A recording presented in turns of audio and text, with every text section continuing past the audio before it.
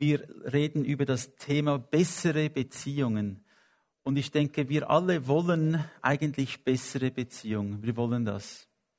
Ich will eine bessere Beziehung mit meinen Kindern, mit meiner Ehepartnerin, mit meiner Frau oder mit meinen Kollegen. Ich will eine bessere Beziehung. Und ich denke, das ist etwas, das wir alle wollen. Und doch scheint es so, dass wir vielmals dieses Ziel nicht erreichen. Wir gehen von Herausforderung zu Herausforderung und manchmal scheint es, dass es wirklich nicht besser wird. Und es ist Tatsache, dass jede Beziehung geht durch Momente des Konflikts. Jede Beziehung. Die Welt ist voller Konflikt. Und jede Beziehung geht durch Momente des Konflikts. Kannst du das auch bei dir sagen? Hast du schon einmal Konflikt gehabt in deinen Beziehungen? Vielleicht in deiner Ehe oder mit deinen Mitarbeitern oder in der Gemeinde oder mit deinen Nachbarn? Konflikte, es ist etwas, das auf uns zukommt. Jetzt ungeklärte Konflikte können Beziehungen schwächen oder sogar zerstören. Dass Konflikte kommen, das ist wie gegeben. Wir sind in einer Welt, die sündig ist. Konflikte entstehen, weil wir in unserem Verhalten noch nicht vollkommen sind. Wir sind zwar in unserem Geist vollkommen gemacht durch das Blut von Jesus, aber in unserer Seele, in unserem Verhalten, in unseren Emotionen, wie in unseren Entscheidungen sind wir noch nicht vollkommen und deshalb entstehen Konflikte. Ungeklärte Konflikte, wenn man die einfach nicht löst, diese Konflikte, die können Beziehungen schwächen und auch zerstören. Ungeklärte Konflikte. Familien wurden schon auseinandergerissen, Ehen wurden auseinandergerissen, Gemeinden wurden auseinandergerissen aufgrund von Konflikten. Wir sehen also, dass Satan unsere Schwächen kennt und dass er versucht, Konflikte hervorzubringen. Er versucht es auf unterschiedliche Art und Weise. Ein Konflikt ist für die meisten Menschen sehr unangenehm. Also ich persönlich kenne niemanden, der gerne in einem Konflikt ist. Es gibt vielleicht Menschen, die so abgestumpft sind, dass ein Konflikt sie gar nicht mehr berührt, emotional gesehen. Aber für die allermeisten Menschen sind Konflikte unangenehm. Weil Konflikte bringen Gefühle hervor wie Trauer, wie Aggression, Wut, Depression, Einsamkeit, Scham, Hilflosigkeit und Angst. Konflikte können diese Gefühle hervorbringen. Und deshalb empfinden wir sie auch als sehr, sehr unangenehm. Und wir wollen lieber nicht in einem Konflikt sein. Eine Person kann auch mit sich selbst im Konflikt sein. Ich kann in mir selbst einen Konflikt haben und die Ursache dafür sind, oder auch für Konflikte zwischen Menschen, sind vielleicht Schuld. Ich habe Schuld auf mich geladen und weiß nicht, wie ich mit dieser Schuld umgehe. Dann habe ich einen inneren Konflikt. Sünde. Ich habe gesündigt, ich habe Fehler gemacht. Ihr kennt ja den Unterschied zwischen Sünde und Fehler. Nicht jeder Fehler ist auch zugleich eine Sünde. Wenn ich etwas vergesse, ist es ein Fehler, aber es ist noch keine Sünde. Wir müssen das auch verstehen. Wir machen Fehler und das kann auch einen Konflikt in uns hervorrufen oder persönliche Schwächen. Ich habe immer wieder mit den gleichen Dingen Mühe. Ich will zwar mich verändern, aber es gelingt irgendwie nie. Ich habe diese persönliche Schwäche vielleicht und das löst einen Konflikt in mir aus. Oder ich werde von anderen Menschen einfach abgelehnt. Und dann denke ich, ja, was mache ich denn falsch? Bin ich denn solch ein schlechter Mensch? Bin ich dann so lieblos, dass mich Menschen ablehnen und es entsteht ein Konflikt? Oder Konflikte können auch entstehen durch falsche Annahmen und falsche Vorstellungen. Also wie eine Fata Morgana. Ich denke, etwas ist so, wenn es in der Realität gar nicht so ist. Und viele Konflikte entstehen so. Es sind nicht reale Konflikte. Es sind Vorstellungen, die ich habe, Erwartungen, die nicht erfüllt wurden oder Annahmen, die ich gemacht habe, die gar nicht so sind. Und dann kann auch Konflikt entstehen. Einfach gesagt ist der Konflikt die Abwesenheit von Frieden. Wenn du keinen Frieden hast, dann bist du in irgendeinem Konflikt. Ähnlich wie Dunkelheit die Abwesenheit von Licht ist, man kann zum Beispiel Dunkelheit nicht messen, man kann das Licht messen. Also das Licht ist, was wir brauchen. Und wenn kein Licht da ist, dann haben wir automatisch Abwesenheit. Oder die Abwesenheit von Wärme. Dann haben wir Kälte. Und wenn wir keinen Frieden haben, dann haben wir Konflikt.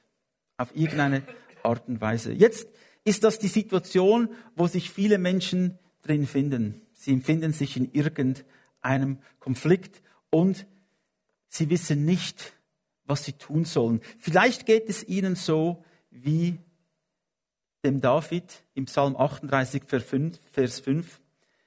Meine Schuld wächst mir über den Kopf. Sie wiegt zu schwer, ich kann sie nicht tragen. Ist dir das auch schon mal passiert, dass du zum Punkt gekommen bist, wo du gesagt hast, ich kann es nicht lösen, es wächst mir alles über den Kopf, ich kann es nicht mehr ertragen. Der David war in dieser Situation. Ihm wurde alles zu viel. Seine Schwachheit, seine Sünde, der Konflikt, in dem er war ihm zu schwer. Wir wurden nicht erschaffen, um mit Schuld umzugehen. Gott hat uns nicht erschaffen, dass wir mit Schuld wirklich gut umgehen könnten. Er hat uns nämlich in seinem Ebenbild erschaffen. Er hat uns so gemacht, dass wir ihm ähnlich sind. Und er hat uns schuldlos und sündlos erschaffen. Der Mensch ursprünglich war sündlos, schuldlos. Und Gott hatte nie für den Menschen beabsichtigt, Schuld zu tragen. Und doch ist es dann passiert, durch eine Entscheidung von Adam und Eva, Gott nicht zu gehorchen, ist Schuld in die Welt gekommen. Und wir leiden unter dieser Schuld. Dann sagt aber im Psalm 38, sagt der David dann später, doch, das ist wichtig, jetzt gibt es eine Lösung. Doch, ich bekenne meine Schuld. Ich sorge mich um meine Sünde.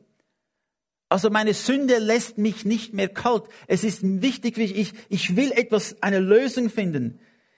Doch ich bekenne meine Schuld. Ich sorge mich um meine Sünde. Meine Todfeinde sind stark. So viele hassen mich ohne Grund. Jetzt sehen wir, es hat auch Konflikte gegeben, nicht nur in ihm selbst, sondern auch mit anderen Menschen. Er sagt, sie vergelten mir Gutes mit Bösem. Ich habe Gutes getan, aber sie vergelten mir mit Bösen. Weil ich Gutes suche, feinden sie mich an. Verlass mich nicht, Jahwe, mein Gott. Bleib mir nicht fern. Eile zu meiner Hilfe, mein Herr, du mein Heil. Ich finde es interessant, dass er zwei Dinge begreift, der David. Das erste ist, dass obwohl andere ihn angegriffen haben, obwohl andere ihm für seine gute Taten Böses angetan haben, dass er auch in sich selbst zuerst sieht und sagt, ich sehe meine Schuld. Er spricht nicht von der Schuld der anderen. Er stellt zwar fest, dass andere ihn angegriffen haben. Er stellt zwar fest, dass andere ihm Böses antun wollen. Aber hier sagt er, vergib meine Sünde. Ich bekenne meine Schuld. Und ich denke, es ist wichtig, dass wir auch immer wieder inwendig schauen.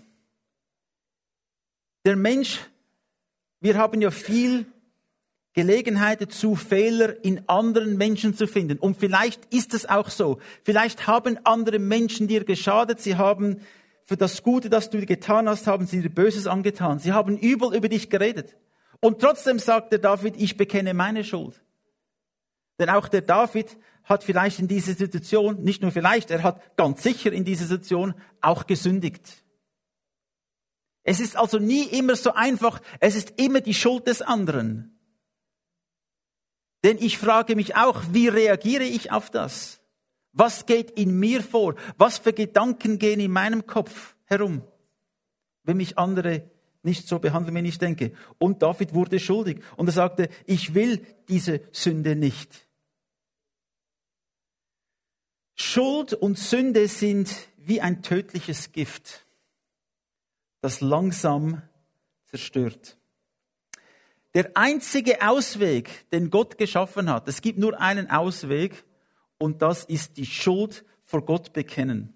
Das ist der einzige Ausweg.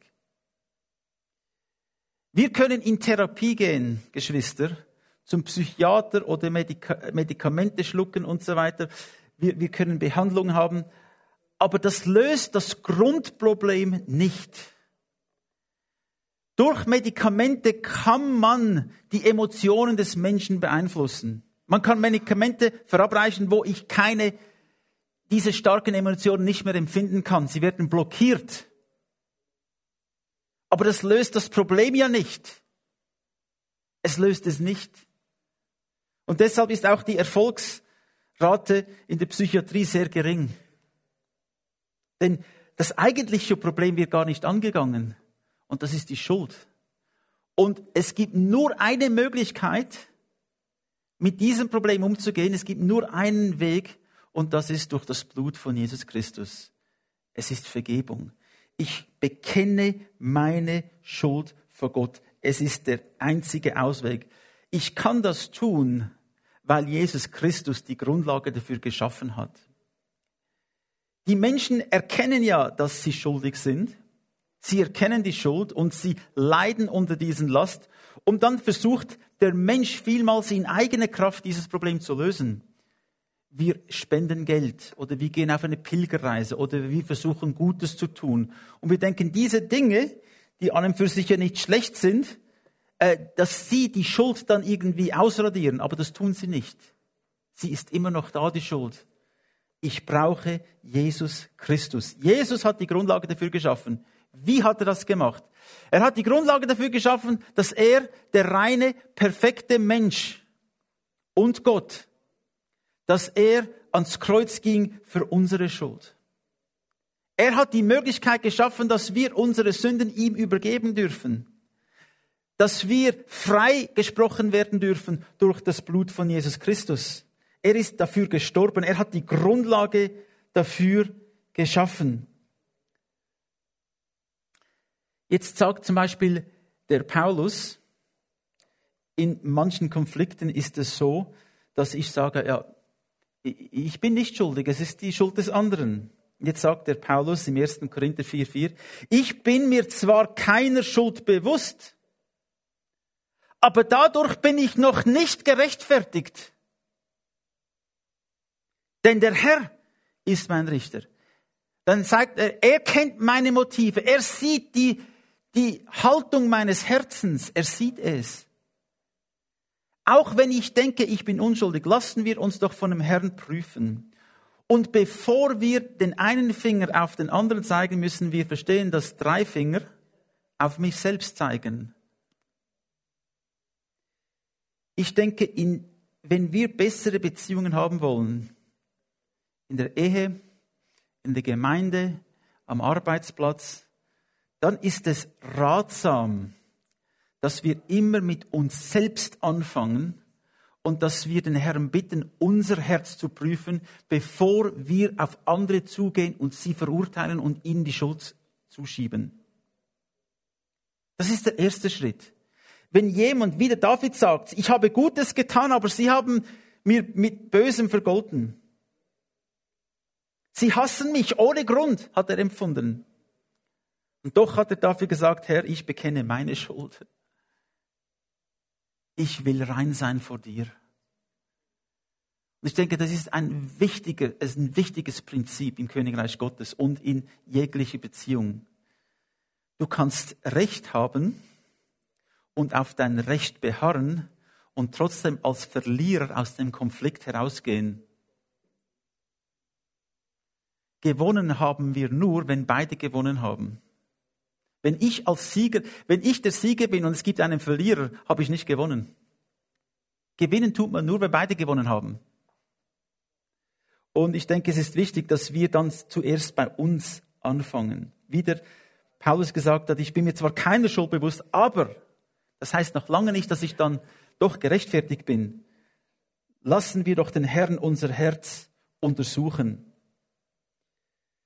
Wenn Menschen an dir gesündigt haben, wie gehe ich mit dieser Situation um? Die Bibel sagt, da trat Petrus zu ihm, zu Jesus und sprach, Herr, wie oft muss ich denn meinem Bruder, der an mir sündigt, vergeben? Ist's genug 7-mal? Ist's genug? Und ich denke, der Petrus ist sich ziemlich geistlich vorgekommen und hat gesagt, ja, 7-mal, das ist ja über alle Maßen. 7-mal, das ist ja gewaltig.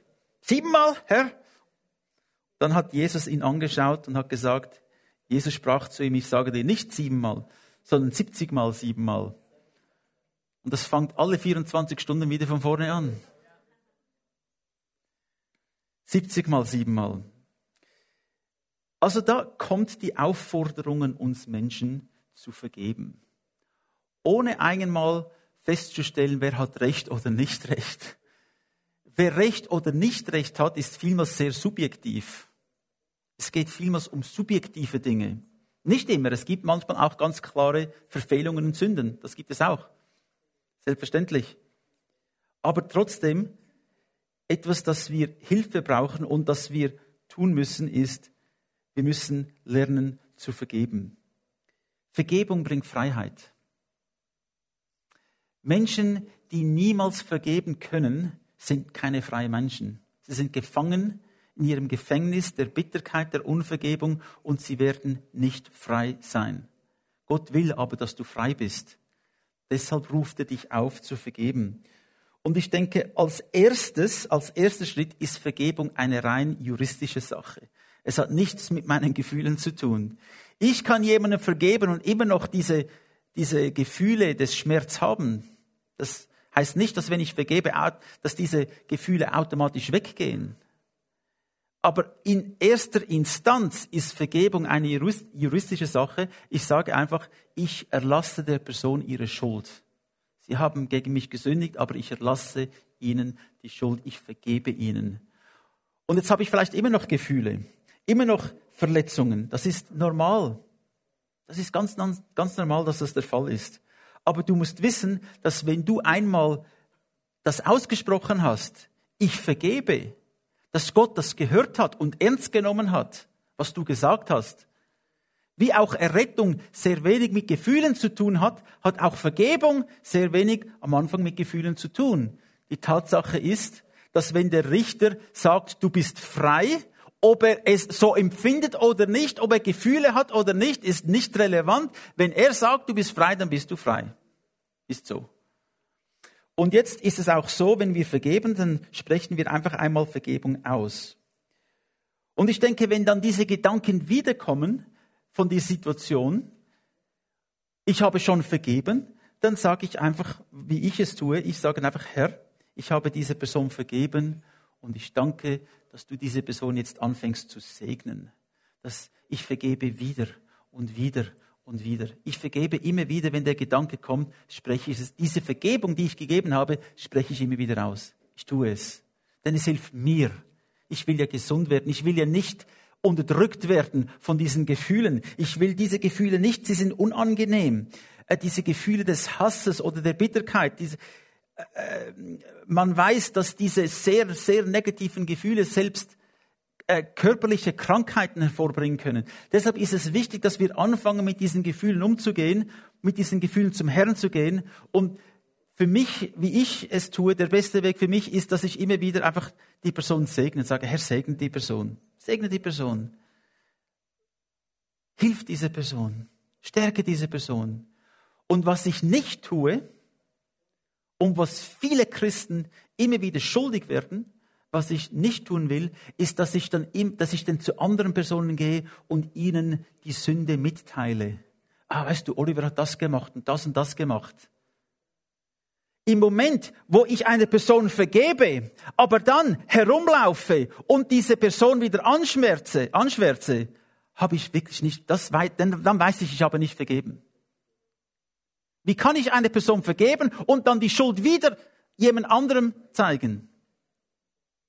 Wenn ich jemandem vergebe, dann vergebe ich der Person. Und ich gehe nicht herum und sprich zu anderen Personen und sage ihnen, diese Person hat das gemacht und das gemacht und das gemacht. Dann werde ich ein Verleumder.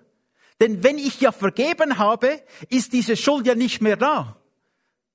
Und wenn ich sie dann wieder hervorbringe, dann lüge ich, dann stimmt etwas nicht mit mir. Versteht ihr das? Was macht Jesus, wenn er unsere Schuld vergibt? Was macht er? Er nimmt sie und erinnert sich Jesus an unsere Schuld, nachdem er vergeben hat? Die Bibel sagt, nein, er erinnert sich nicht einmal daran. Nun, ich erinnere mich daran, aber ich habe die Möglichkeit zu schweigen. Ich habe gesagt, ich habe diese Person vergeben und ich bringe diese Situation nicht mehr hinauf. Gerade zwischen Ehepartnern ist es wichtig, dass man in einem Konflikt nicht die Vergangenheit wieder hervorbringt, sagt, ich weiß, was du getan hast, du hast das und das getan. Ich kann euch sagen, das ist das Schlimmste, was man tun kann. Tu es nicht. Tu es nicht. Ich weiß, wie du gesündigt hast dazu mal. Geschwister, wenn wir das tun, dann wird jegliches Vertrauen zerstört. Und ich bitte euch, tut das ja nie. Wenn ihr in einem Konflikt seid, dann muss man smart sein in einem Konflikt, aber ganz sicher nicht die Vergangenheit wieder hervorbringen, sondern vielleicht, ich weiß auch nicht, etwas anderes, aber nicht die Vergangenheit. Am besten ist ein Timeout. Kennt ihr dieses Zeichen? Heißt Timeout. Ich brauche Zeit. Manchmal gehen so viele Dinge in meinem Kopf, ich kann gar nicht mehr richtig reagieren und dann brauche ich ein Timeout. Ich kann das Problem nicht sofort lösen, das können vielleicht andere, aber ich nicht. Ich muss dann irgendwo hin und dann muss ich irgendwelche Space Aliens herunterschießen mit dem Computer und dann ist es wieder okay. Nein, aber ich brauche einen Timeout und dann kann man wieder sprechen. Aber ich denke, das ist wichtig, dass wir das tun. Aber bring die Vergangenheit nicht, denn es gibt nichts, was das Vertrauen so sehr zerstört, wie ich erinnere den anderen an seine Fehler in der Vergangenheit. Erstens stimmt es gar nicht, denn Jesus hat ja vergeben. Die Schuld wurde erlassen, die Schuld ist nicht mehr da. Weshalb rede ich über etwas, das gar nicht mehr vorhanden ist, das gar nicht mehr da ist? Dann werde ich zum Lügner.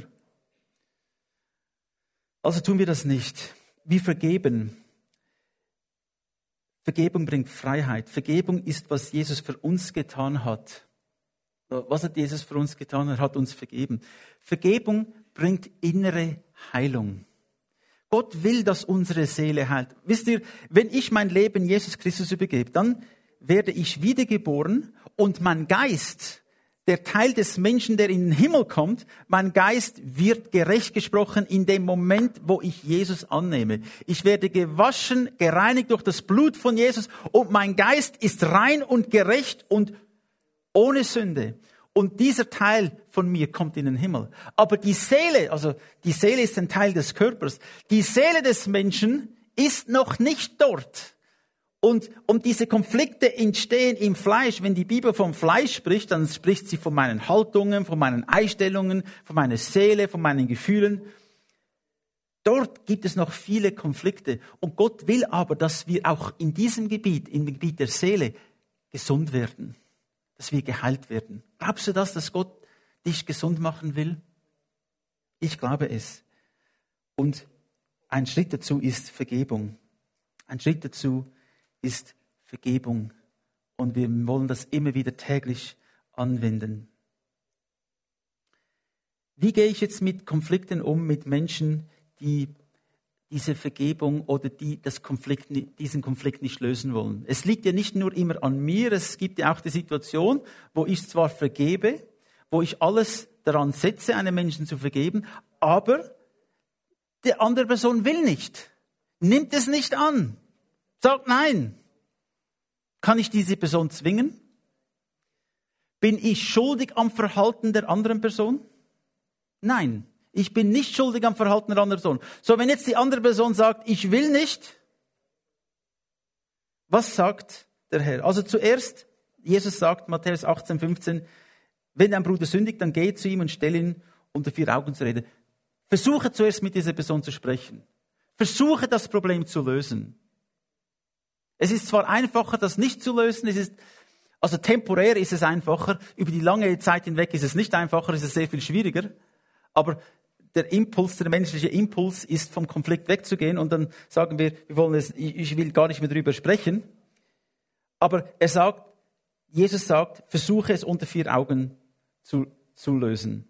Und wenn er mit sich reden lässt, hast du deinen Bruder zurückgewonnen. Das ist ja das Ideale. Wenn gesündigt wurde gegeneinander oder eine Person gegen eine andere und dann kann man das Problem wieder lösen und man kann einander vergeben und dann haben wir etwas gewonnen. Dann haben wir einen Bruder oder eine Schwester gewonnen. Wenn das aber nicht der Fall sein sollte, wenn die Person das nicht will, dann hast du keine Verantwortung mehr gegenüber dieser Person. Du kannst sie gehen lassen und du kannst sie dem Herrn anbefehlen und sagen, Herr, du weißt, ich will keinen Konflikt, aber ich will dieser Person helfen, aber sie will nicht. Und dann kannst du sie in Gottes Hände legen und sagen, Herr, du musst mit dieser Situation gehen, ich kann es nicht. Du kannst dann loslassen. Du hast keine Verantwortung. Nachdem du alles getan hast, was du tun kannst, und die Person will immer noch nicht, kannst du sagen, ich werde einfach für diese Person jetzt beten, aber ich kann den Konflikt nicht selbst lösen, denn es braucht 2, die den Konflikt lösen wollen. Nicht nur eine Person, beide. Nur wenn beide wollen, kann man den Konflikt wirklich auch lösen. Ich denke, es ist wichtig, dass wir in allen Dingen, die wir tun, Frieden suchen. Glückselig sind die Friedensstifter, denn sie werden die Kinder Gottes genannt. Suche Frieden. Psalm 34, Vers 12 bis 14. Wer ist, der Leben begehrt und gerne gute Tage hätte? Das bin ich. Ich würde sehr gerne Leben haben, gutes Leben und gute Tage. Willst du das auch? Ich will das. Behüte deine Zunge vor dem Bösen und deine Lippen, dass sie nicht Trug reden. Also nicht Falsches über meine Geschwister spreche, dass ich das nicht tue, dass ich etwas Falsches weitergebe. Ich kann euch sagen, in den Social Medien passiert das fast jeden Tag. Fast jeden Tag. Ich habe auch einen Facebook-Account, ich benutze es nicht mehr so viel, denn irgendwo habe ich fast genug von dem Ganzen. Aber was ich festgestellt habe, ist, dass auch viele Christen, wenn sie irgendetwas hören, irgendeinen Artikel lesen, müssen sie ihn sofort reposten. Obwohl sie gar nicht wissen, ob das stimmt oder nicht. Wird reposten, dann wird nochmals und nochmals und auf einmal haben 300, 400, 500 Personen, 1000 Personen haben das irgendwie gesehen. Und dann stellt es sich heraus, es stimmt gar nicht das Ganze. Da werden viele Christen machen sich schuldig, wenn sie Dinge reposten, von denen sie keine Ahnung haben, ob das stimmt oder nicht. Ich würde meine Hände davon lassen. Oder wenn du es getan hast, wenn ich es getan habe, dann müssen wir den Herrn um Vergebung bitten, denn wir wollen nur Dinge weitergeben, von denen wir wissen, sie sind wahr. Wenn du etwas posten willst, poste das Wort Gottes, von dem weißt du immer, dass es wahr ist. Es ist wahr. Da gehst du kein Risiko ein. Also behüte deine Zunge vor dem Bösen und deine Lippen, dass sie nicht Trug reden. Lass vom Bösen und tue Gutes, suche Friede und jage ihm nach. Tun wir doch das in unseren Ehen, in unserer Gemeinde, im Umgang mit anderen Menschen.